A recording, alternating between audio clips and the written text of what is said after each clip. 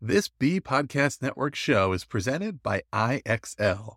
IXL's all-inclusive online teaching and learning platform simplifies edtech needs and accelerates achievement in 95 of the top 100 U.S. school districts. IXL delivers personalized learning across a comprehensive pre-K-12 curriculum, including math, language arts, science, and social studies, and it helps you assess student performance through actionable real-time insights at every level of your school or district. This one solution performs work that typically requires dozens of different tools. Want to find out why so many leading districts trust IXL? Visit IXL.com/BE. That's IXL.com/BE.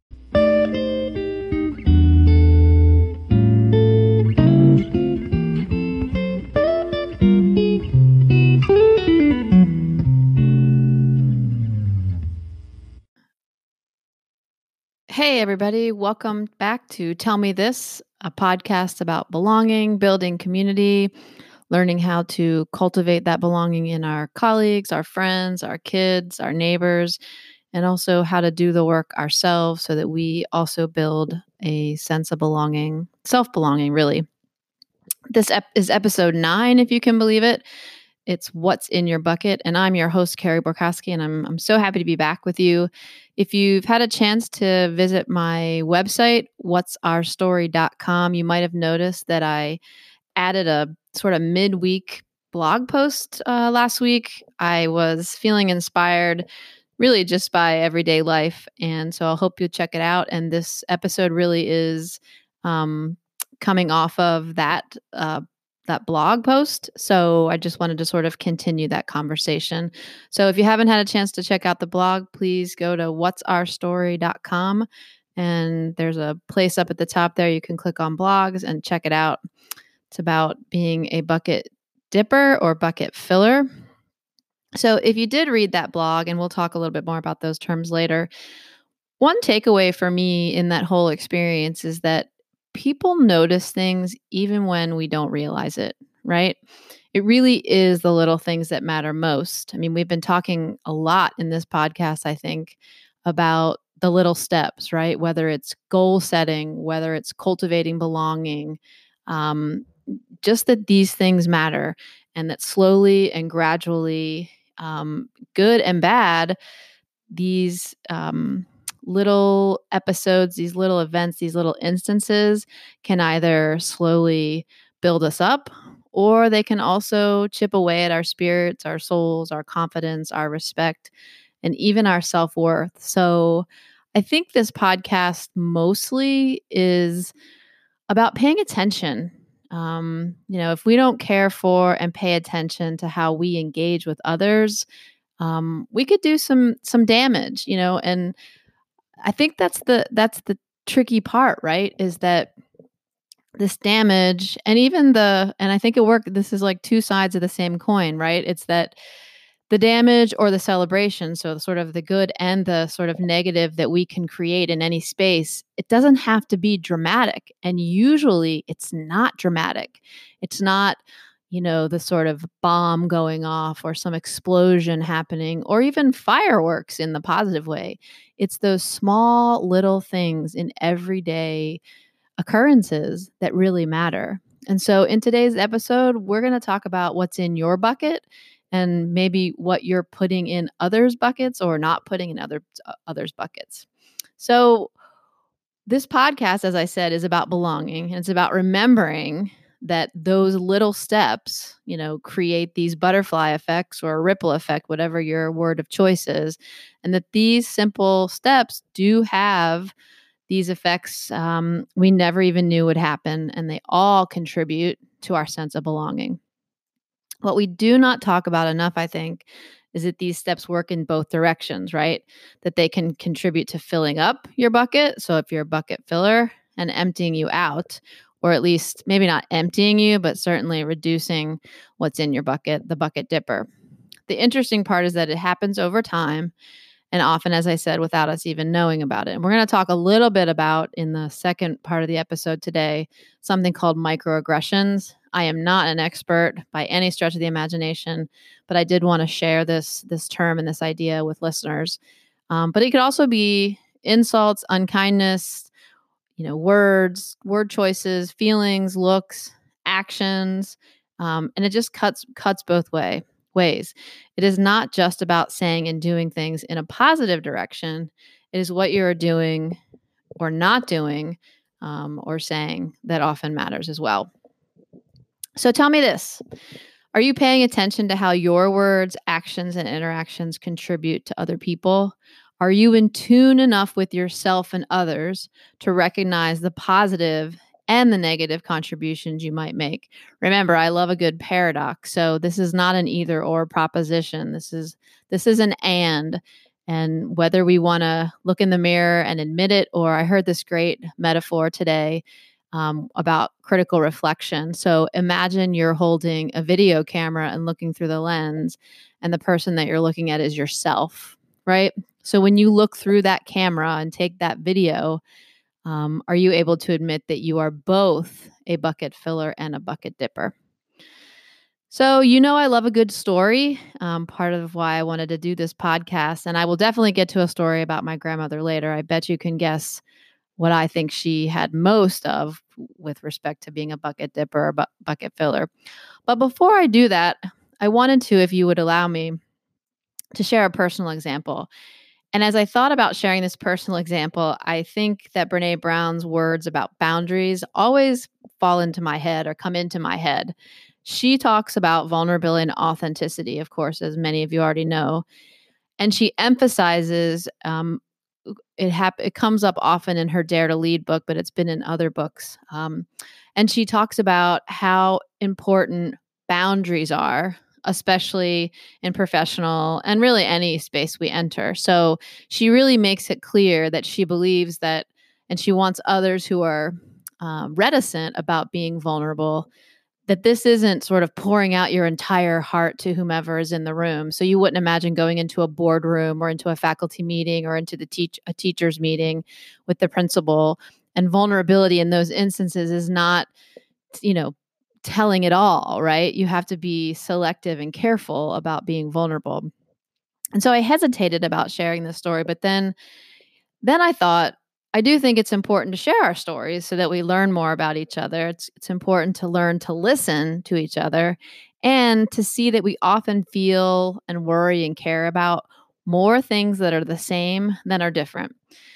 So I wanted to start our conversation or our discussion off today with something I've been experiencing quite recently, and how when I was running this morning, which is ironic as you'll see in a second, I made a connection to today's podcast. So hopefully this won't be seen as going over the boundaries. I don't think it will be. So some of you may know that I recently signed up for a half Ironman. And for folks out there who don't know, it is a 3-event race. So it's swimming, biking, and running. And not to anybody's surprise, I hope, it's half the distance of a full Ironman, half Ironman, right? So what does that mean? Well, it means that it's a 1-mile swim, it's about a 50-mile bike ride, and a 13-mile run, which is 13.1, a half marathon. So now for folks listening who know me, it wouldn't be that surprising, I hope, that I would sign up for a race. I've been biking and running for a long time. I'm an avid exerciser. It's a great way to relieve stress and get a little quiet time when you have 3 kiddos running around the house. I've completed marathons, ultra marathons. I've done sprint triathlons. I've done a Ragnar relay. If you've never done that and you have 6 friends that you love doing, crazy fun adventures with, I definitely would recommend you check it out. A Tough Mudder, honestly, probably the hardest thing I ever did, and lots of other kinds of races. So why am I sharing this? Because for some reason, signing up and starting to train for this particular event, a half Ironman, has brought on some serious fear of failures. I used to go out for a run. I had I'm a planner. I'm type A, let's admit it. And, I always like to do a schedule. So I would, print out a calendar with, 3 months out so that I could do my training plan. And I'd have the the lengths of the runs all mapped out. So I knew each day how many miles I was going to run and where I was going to run. And for some reason, now when I'm training, I get so nervous and I have so much doubt before I step out of the house.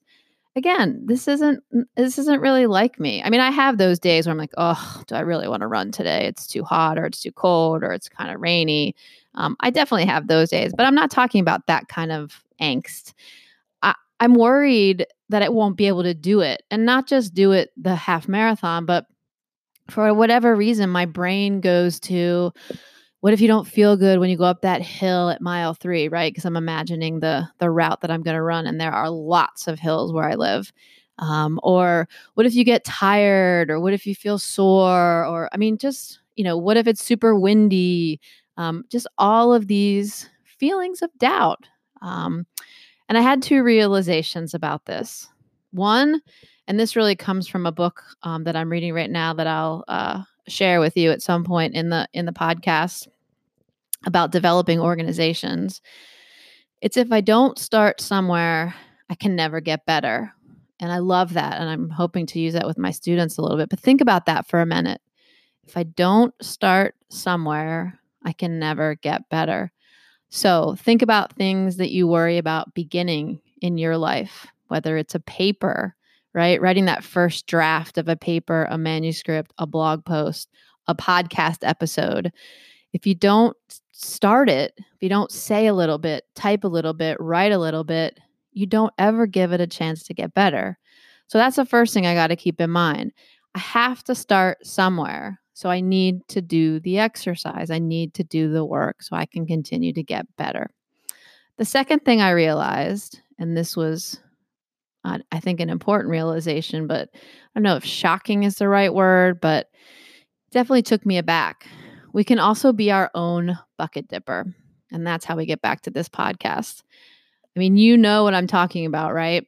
The way we talk to ourselves, our fear about failure, can prevent us from trying new things.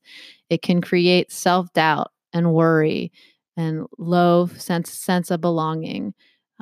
If we tell ourselves we can't succeed, we're not able to create something, it really can stagnate our growth personally and professionally.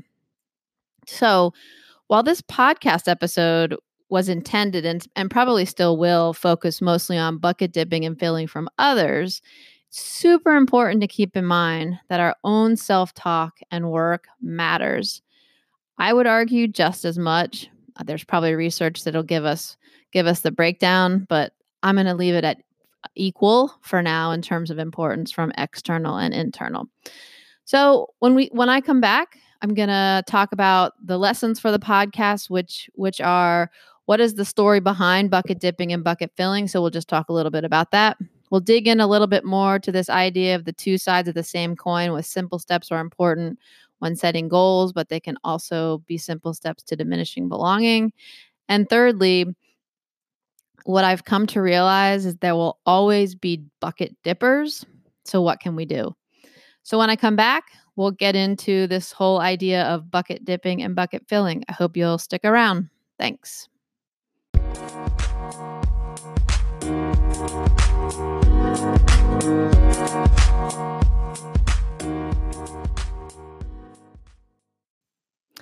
Thanks for sticking around. This is Tell Me This, and this is episode 9, What's in Your Bucket? And so on today's podcast, we're talking about bucket dipping and bucket filling. And I was just talking about how you can be your own bucket dipper. Maybe there's a t-shirt in there or something. I don't know. The point I'm trying to make here is that this isn't just about external bucket dipping and bucket filling, but that we also really need to be mindful of our own self-talk and how we're treating ourselves. So what is bucket dipping and bucket filling? Well, for more on that, you could certainly swing over to my website, what'sourstory.com, and check out the blog post. It was sort of a midweek extra, if you will, on the blog. And for folks who haven't read it yet, the idea is that a person's mental and emotional health might be represented by an invisible bucket, right? This idea that giving love, providing attention, fostering a sense of belonging, and all those other positive words and actions contribute to filling our buckets and making us feel better and loved and comforted, cared for, valued. And there's a book by Carol McLeod, McCloud. Have you filled a bucket today? And it's about nurturing and cultivating happiness in kids. And a lot of what I found when I was researching for this podcast is with respect to kids. I think, however, we could argue that this is true across the ages. So just keep that in mind. Bucket dipping. And honestly, when I first heard this term, I was like, bucket dipping, what in the world is that? Because I was thinking bucket filling and bucket tipping, right? Like dumping over the bucket.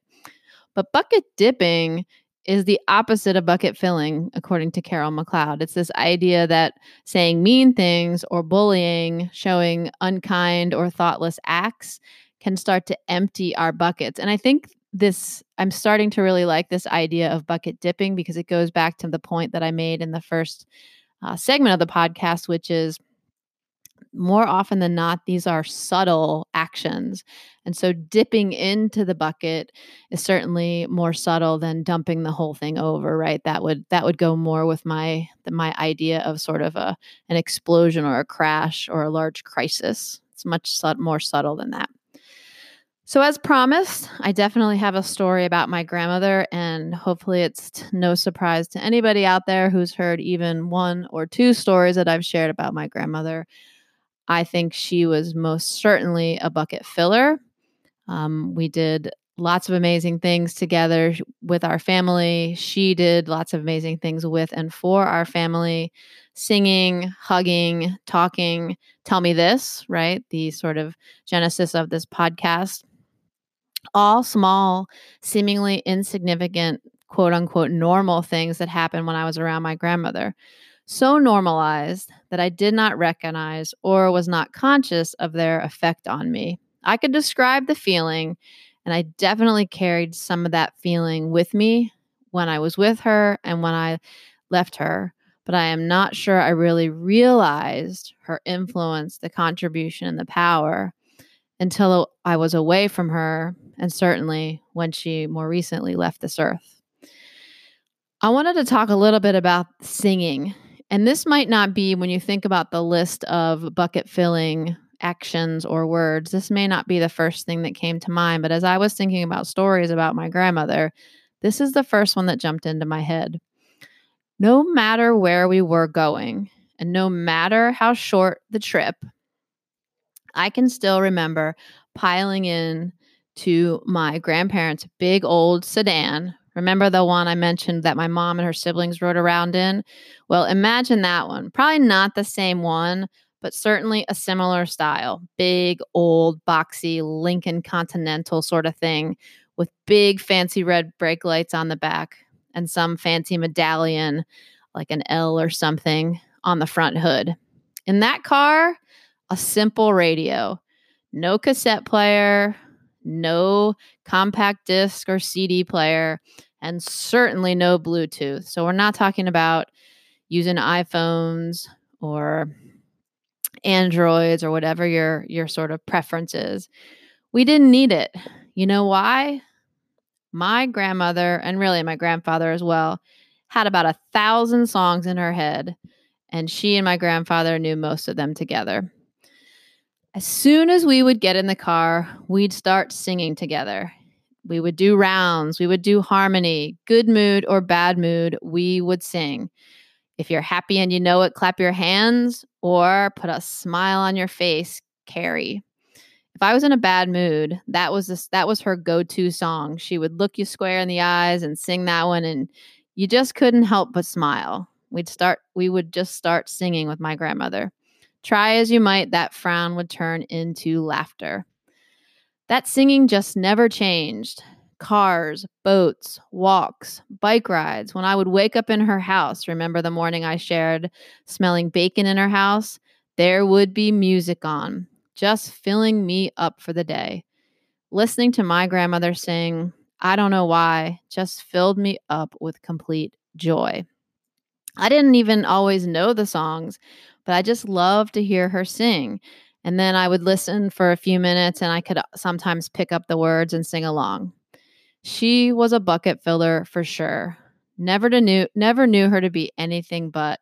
And when I was spending time with her during her final days, what did we all do? We put on some music and we sang. We did have a fancy CD player by this time, but it was still the songs that she loved to sing and hear. She didn't sing along, but I like to think that it brought her comfort and filled her up. I'm hoping it gave her peace as she was transitioning from this world. All my cousins, my aunts, my other family members, and friends also did some singing during those last days, and those simple acts translated into love, comfort, joy, sadness, and a sense of belonging in that space together with my grandmother. We really do need to remember and notice that the simple gestures and the simple decisions in our day-to-day lives matter. They can hurt us, but they can also fill us up. So, when I'm in the car with my kids or having dinner with my family, what do you think we do? Alexa, turn on our favorite playlist. The music might be a little different, and the way that we get to that music has changed, but the feelings and the results are the same. What are your go-to bucket filling actions? Have you filled up somebody's bucket today? When I come back, I'll talk about two sides of the same coin and continue with our discussion of what's in your bucket.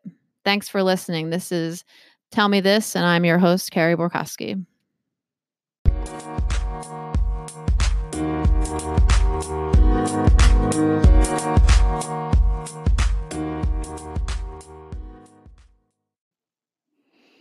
All right, welcome back. This is episode 9, What's in Your Bucket of the podcast Tell Me This. I am your host, Carrie Borkowski. Thanks for sticking around and listening. So yes, my grandmother, hopefully to no one's surprise, was definitely a bucket filler. I'm sure we had moments of dipping, but gosh, they seem like so few and far between. And while the way we access music these days might be a little different, the kind of music we listen to might not always sound the same, although I still have some oldies on my favorite playlist. That whole notion of singing for me, and I think for my kids now, definitely a form of bucket filling. So I'd love to hear from you. If you have a moment, drop me an email at carrieborkowski@gmail.com. I'd love to hear what you and your family or your friends do to get in some bucket filling. So we've talked about these ideas of bucket filling and bucket dipping. I also wanted to touch just briefly on this notion of the two sides of the same coin, that simple steps I think we've established and we can say with some confidence that they matter.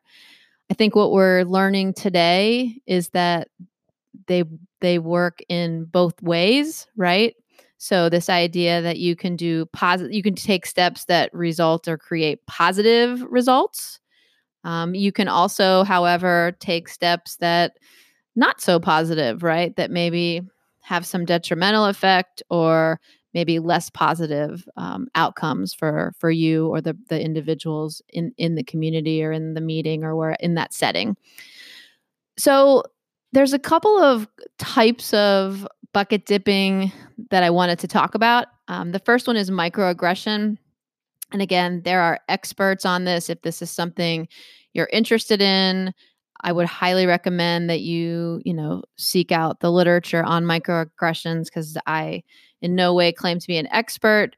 By definition, this idea of microaggression is a subtle and contemporary form of bias, an everyday occurrence, exchanges that send denigrating messages to certain individuals because of their group membership.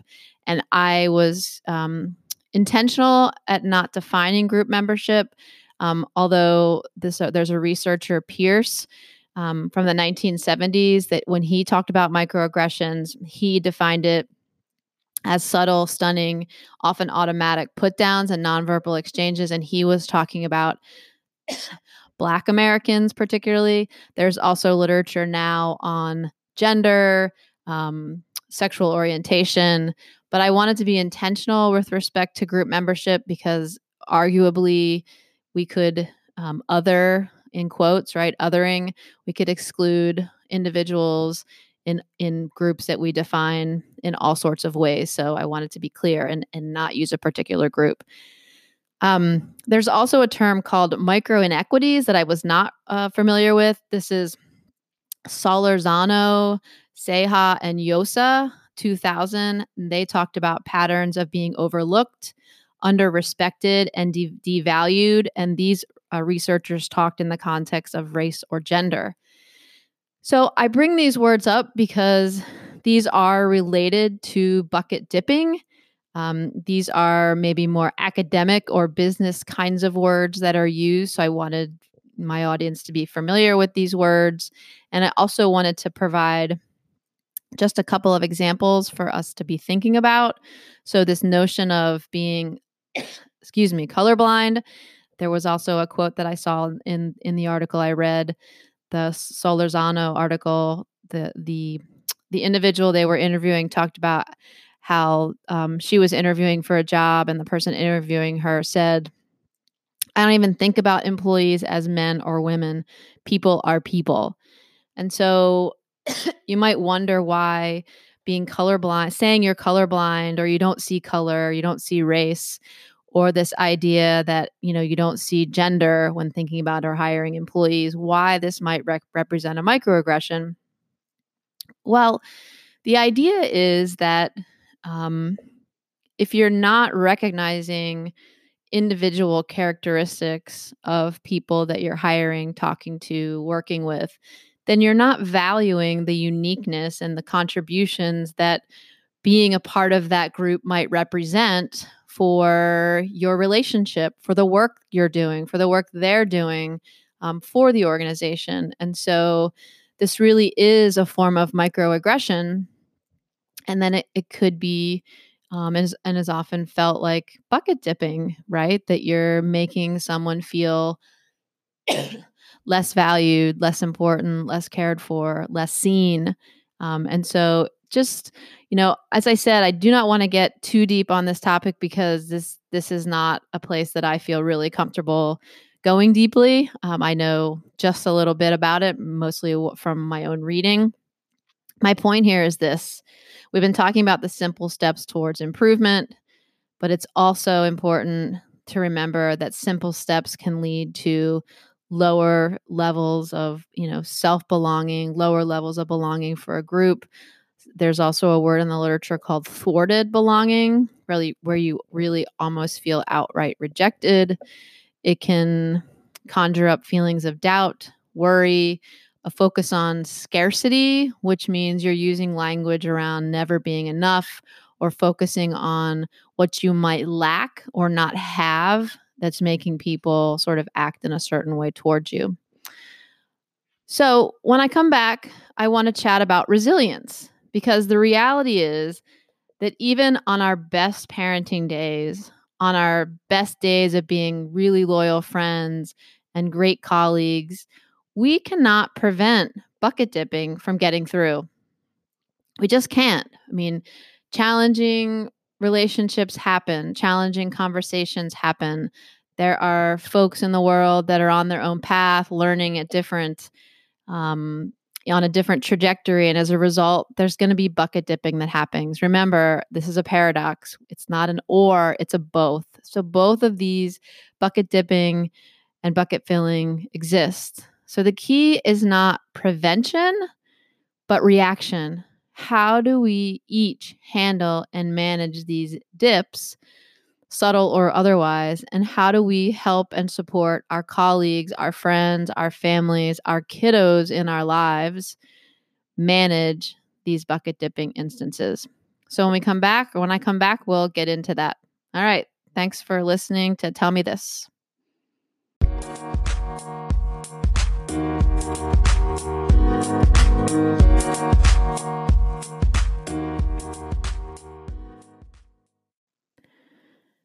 All right, welcome back. Thanks so much for sticking around. This is episode 9, What's in Your Bucket? And this is the Tell Me This podcast, and I'm your host, Carrie Borkowski. In this episode, I have been talking about bucket dipping and bucket filling. As I said, it was an extension of an extra blog post that I shared last week on whatsourstory.com. So I hope you'll check it out if you haven't already. Talked about what these terms mean, the importance of recognizing that small steps are important, and that they work in multiple ways to create positive and not so positive experiences and reactions and feelings in our friends, families, and colleagues. I wanted to wrap up the podcast today thinking about how do we, or what can we do, right? There's always going to be bucket dipping. That's a given. We can't prevent it. We can certainly reduce it, work to minimize it, but it cannot be prevented. And so what can we do to sort of manage and face these ideas, these occurrences of bucket dipping? And as I was preparing for the podcast, I came across this article by a woman named Karen Petty, and it was 10 ways to foster resilience in young children, teaching kids to bounce back. And as I said, a lot of this literature, at least the literature that I found, was around young people and young kids.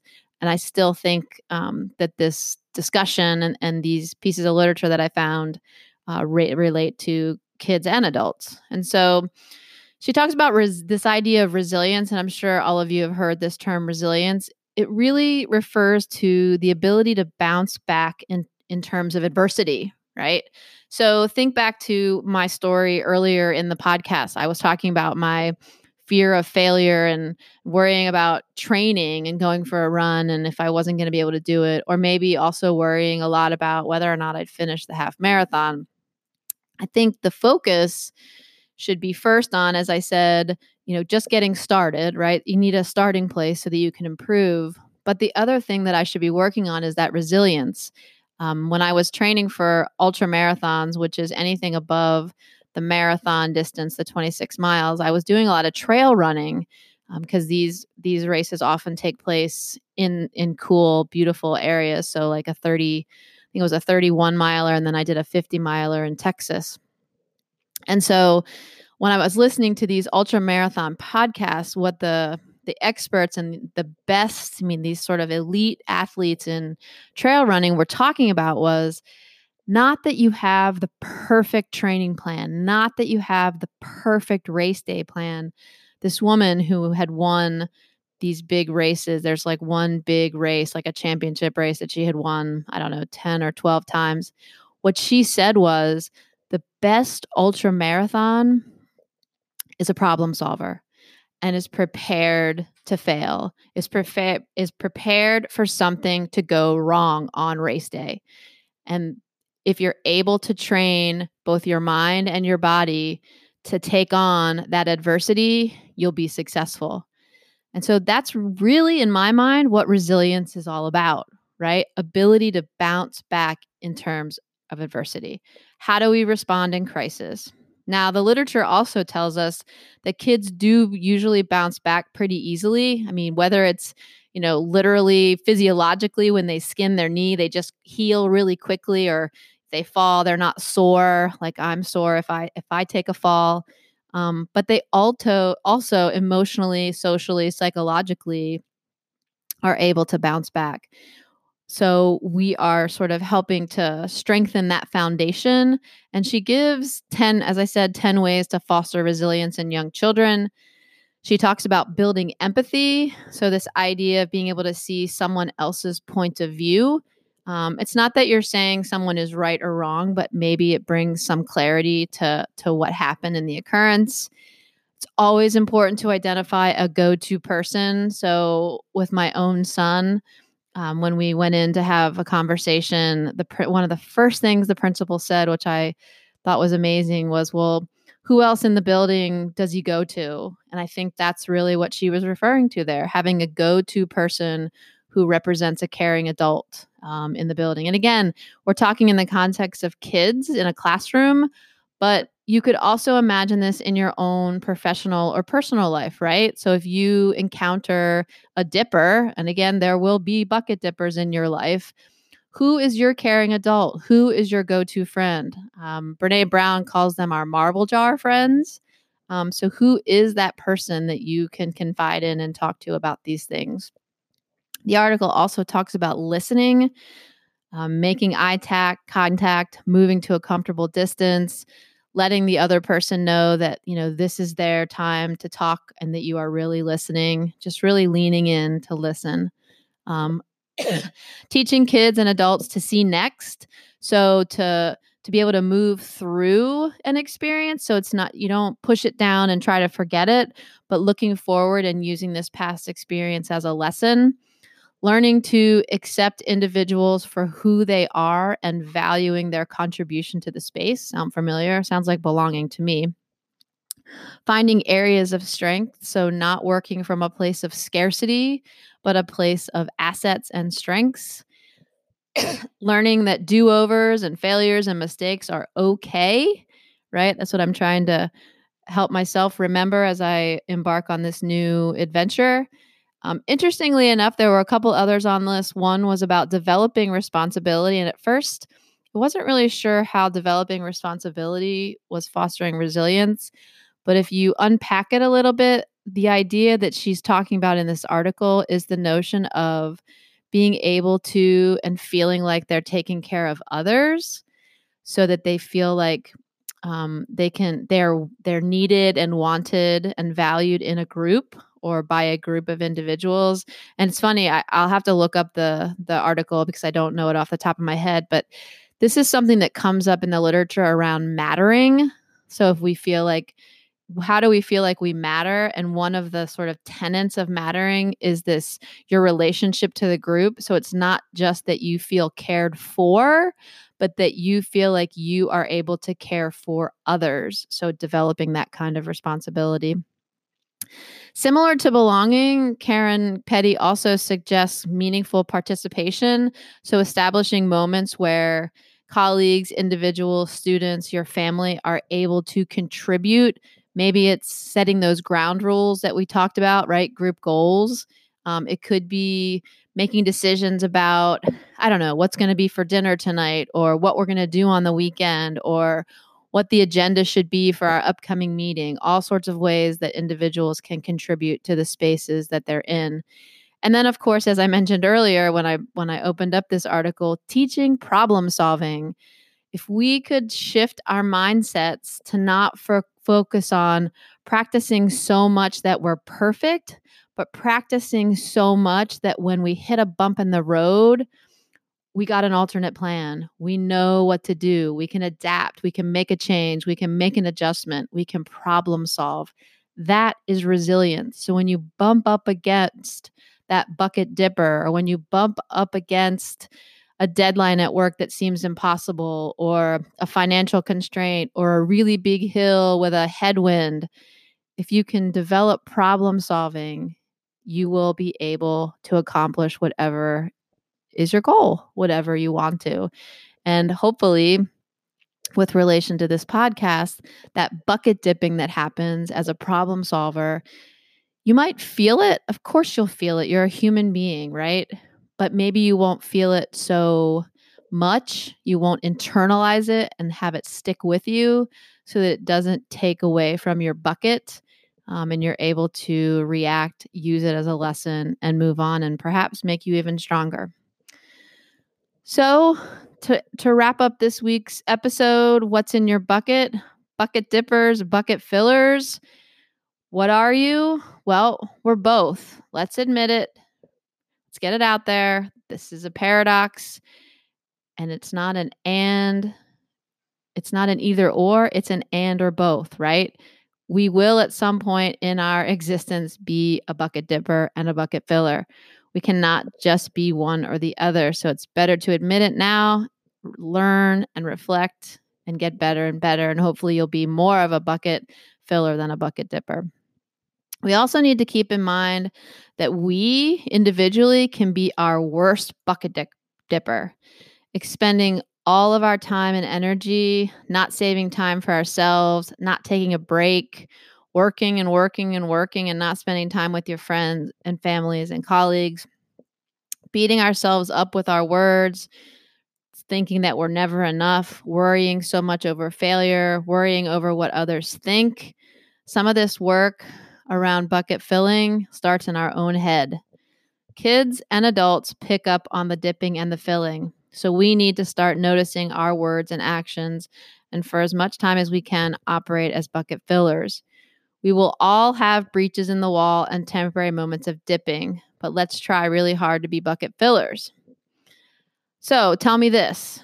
How can you fill someone's bucket this week? What could you do? Also, spend a little time and reflect on something that happened yesterday and think about how you may have been a bucket dipper, even just for a moment, and how you could change that interaction. What did you do and what could you adjust so that it turned the bucket dipping into bucket filling? Also, keep in mind we are building resilience in ourselves, our colleagues, and kiddos, and so make sure you're taking steps to contribute to that. Are we failing and celebrating our mistakes? Are we listening and valuing individual contributions? Can we find ways to include everyone so that they are able to meaningfully contribute and take care of individuals and the group? This podcast is about belonging and cultivating a sense of community. I hope that in your comings and goings this week, you'll consider how your own bucket work contributes to belonging and your own communities. This has been Tell Me This. I am your host, Carrie Borkowski, and thanks so much for listening.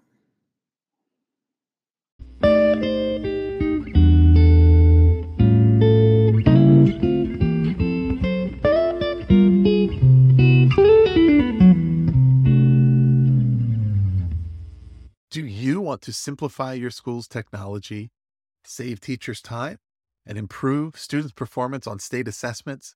You can do it all, but don't waste another minute. Head straight to ixl.com/BE